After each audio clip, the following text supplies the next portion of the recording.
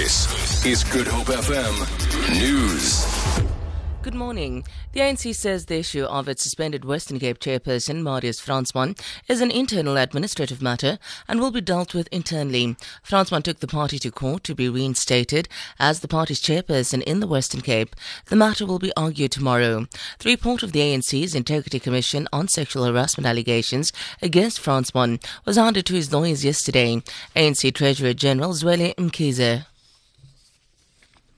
Normal matter of a disciplinary nature that gets handled within the offices of the African National Congress, and that is it.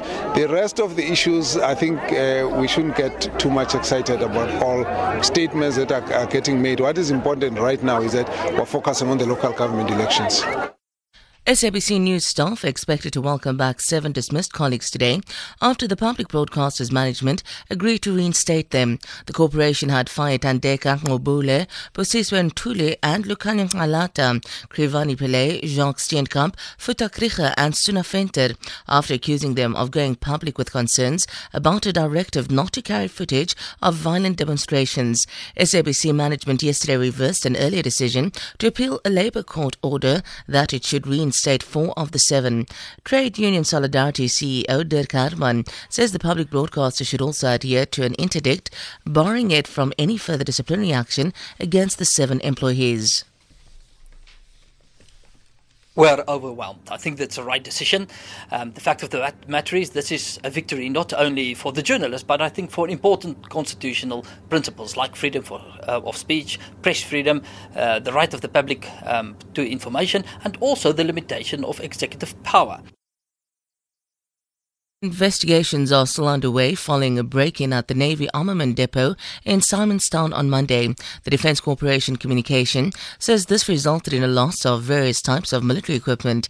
The matter has been handed over to the Hawks for further investigation. Hawk spokesperson Lloyd Ramova. We can confirm that we are investigating circumstances surrounding a case of housebreaking and theft that allegedly occurred at the naval base in Simonstown. No arrests as yet, and investigations is ongoing.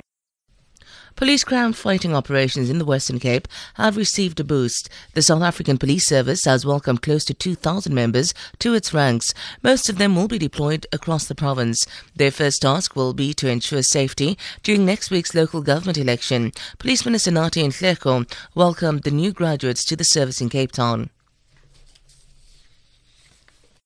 I congratulate you on the achievement of successfully completing this policing basic course and the fact that you are now being released to go and serve the people you have sworn to protect, even with your lives if need be.